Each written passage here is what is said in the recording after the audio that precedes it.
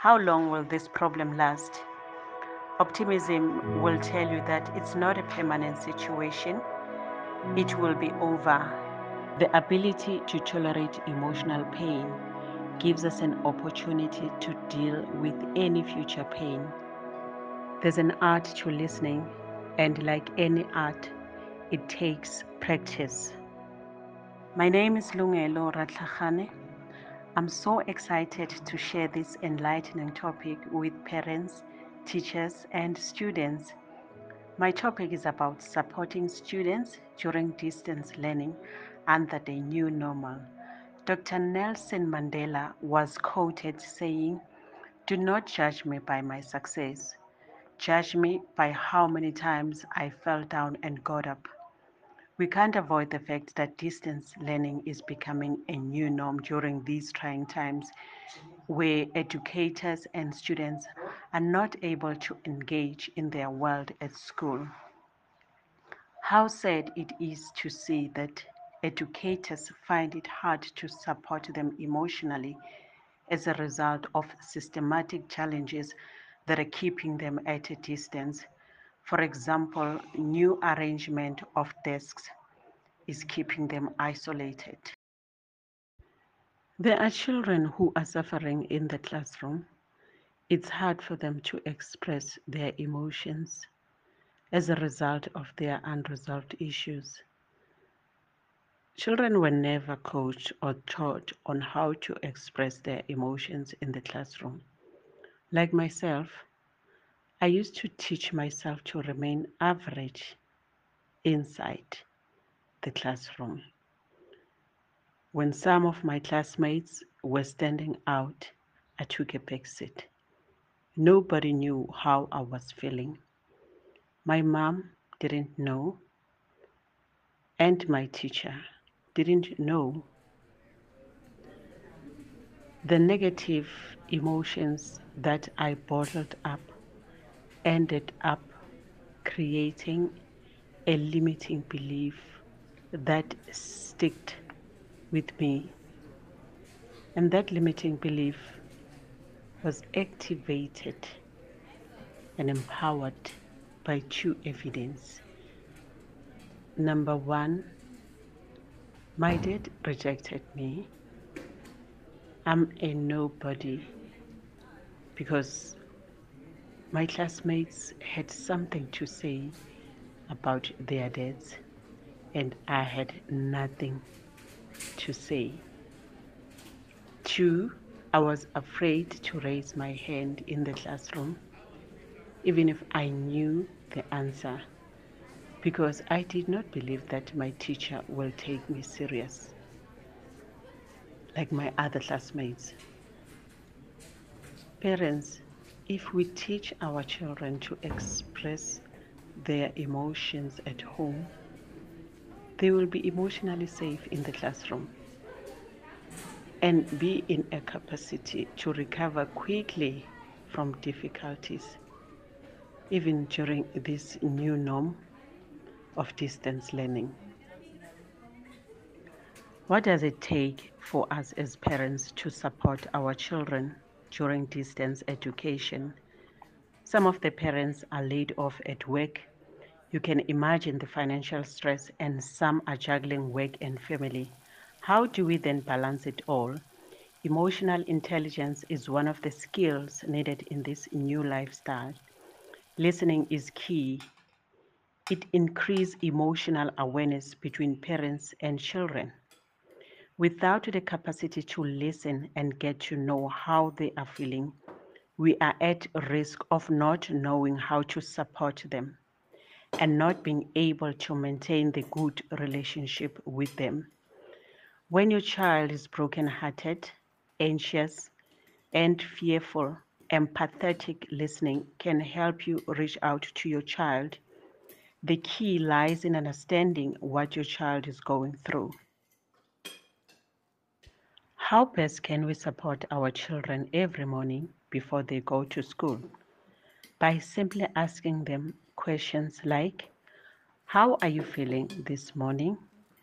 What is the message behind the feeling? In other words, why are you feeling like that? How is it affecting you? What would you change if you are in charge of a day? Solutions are hidden in their emotions. Emotions like sadness, anger, fear, anxiety, and so on. No matter how hard this exercise can be, they learn to be healthy, and all children needs to be thriving adults. Moreover, they learn to bounce back in difficult situations. Some of the students have low self-confidence because they are academically challenged. In the journey of my teaching experience, I have learned that a classroom consists of learners with unresolved issues. Educators are also going through their personal and academic challenges. A classroom is supposed to be a home, not a place of isolation. Nobody said it better than an unknown author who said, "A great classroom environment comes from the heart, not the wallet. It is built on laughter and a feeling that everyone belongs." Teaching our children to embrace all the negative and positive emotions will teach them that emotions are signals and what their emotions are telling them.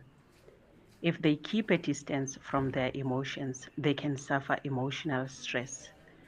Learning to name and tame or label their emotions is key to promote emotional control and management for themselves and their classmates. Let us look at this example. When a child can simply say, "I am angry," instead of saying, "I am feeling angry," they are controlled by anger. On the other hand, if a child is able to say, "I am feeling angry," they are in a position to disempower anger, and anger has no control over them. Mavis Ureke, an emotional intelligence specialist, once said, "If your child is bullied and cannot understand how they are feeling, the bully has power over them and they can carry on." The ability to name the emotion is a form of power. It can be used to hurt or help. All this process is called emotional literacy. Learning is a process. Therefore, distance learning needs emotional response. It is our role as parents to motivate them to reach their full potential. Recently, I came across a quote by Sherry Bowles Rogers. It says, "Have you ever noticed how good it feels to be really listened to? It's impactful, validating, and gives us a sense that you are significant, we matter." There's an art to listening, and like any art, it takes practice. Good parents, another way of supporting our children is teaching them to express their emotions on a daily basis, because emotions influence behavior and behavior drives performance. There are hidden messages behind emotions. Every emotion carries messages for our decision making. Let us look at how best can we support educators during distance learning. The second chapter of my book, titled Emotional Intelligence at School, is about educators being the world's greatest resource, the agents of change who preserve souls and touch lives forever.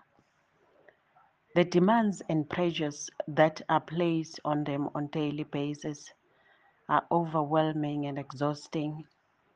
They are faced with students from different family backgrounds, students who are child-headed families. Some are exposed to gender-based violence.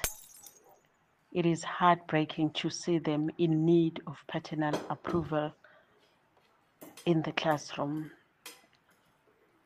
And today, the same educators are faced with the impacts of distance learning. When educators have their unresolved issues, the negative impacts of distance learning makes it hard for them to cope during this time. One of the tools that can assist them to thrive is self-talk. For a long time, people who talked to themselves were considered to be crazy. Negative self-talk can lead to depression and anxiety. For example, 300 words per minute talking to self about the current situation and the impacts thereof will never change anything. Instead, it will affect your emotional state. Positive self-talk promotes emotional resilience. The ability to tolerate emotional pain gives us an opportunity to deal with any future pain. How about you ask yourself the following questions through positive self-talk? How is the current change impacting me and my students? Why is navigating change so hard for me and my students? What role can emotional intelligence play during this time? Giving yourself time to respond to these questions will create an opportunity for growth. Lastly, increase your self-awareness. What is self-awareness? It's about knowing yourself, understanding your fears, skills, capabilities, strength, beliefs, and values. Increasing your self-awareness is key, where you get to create a routine that will assist you at the end of the day to sit down and reflect on how the day went, what went well, what did not, the role you played, and what you want to do going forward. Once you become aware of yourself, it becomes easy to grow your social awareness, which is about having a desire to understand others and treat them with respect. Once you are here, you learn to observe others' emotions and their reactions. Moreover, you get to know how you come across to others. We all heard about the golden rule, which says, do unto others as you would have them do unto you. In other words, treat other people the way you would like to be treated. Ladies and gentlemen, we have come to the end of our podcast. If you like it, like, comment, and share it. Thank you.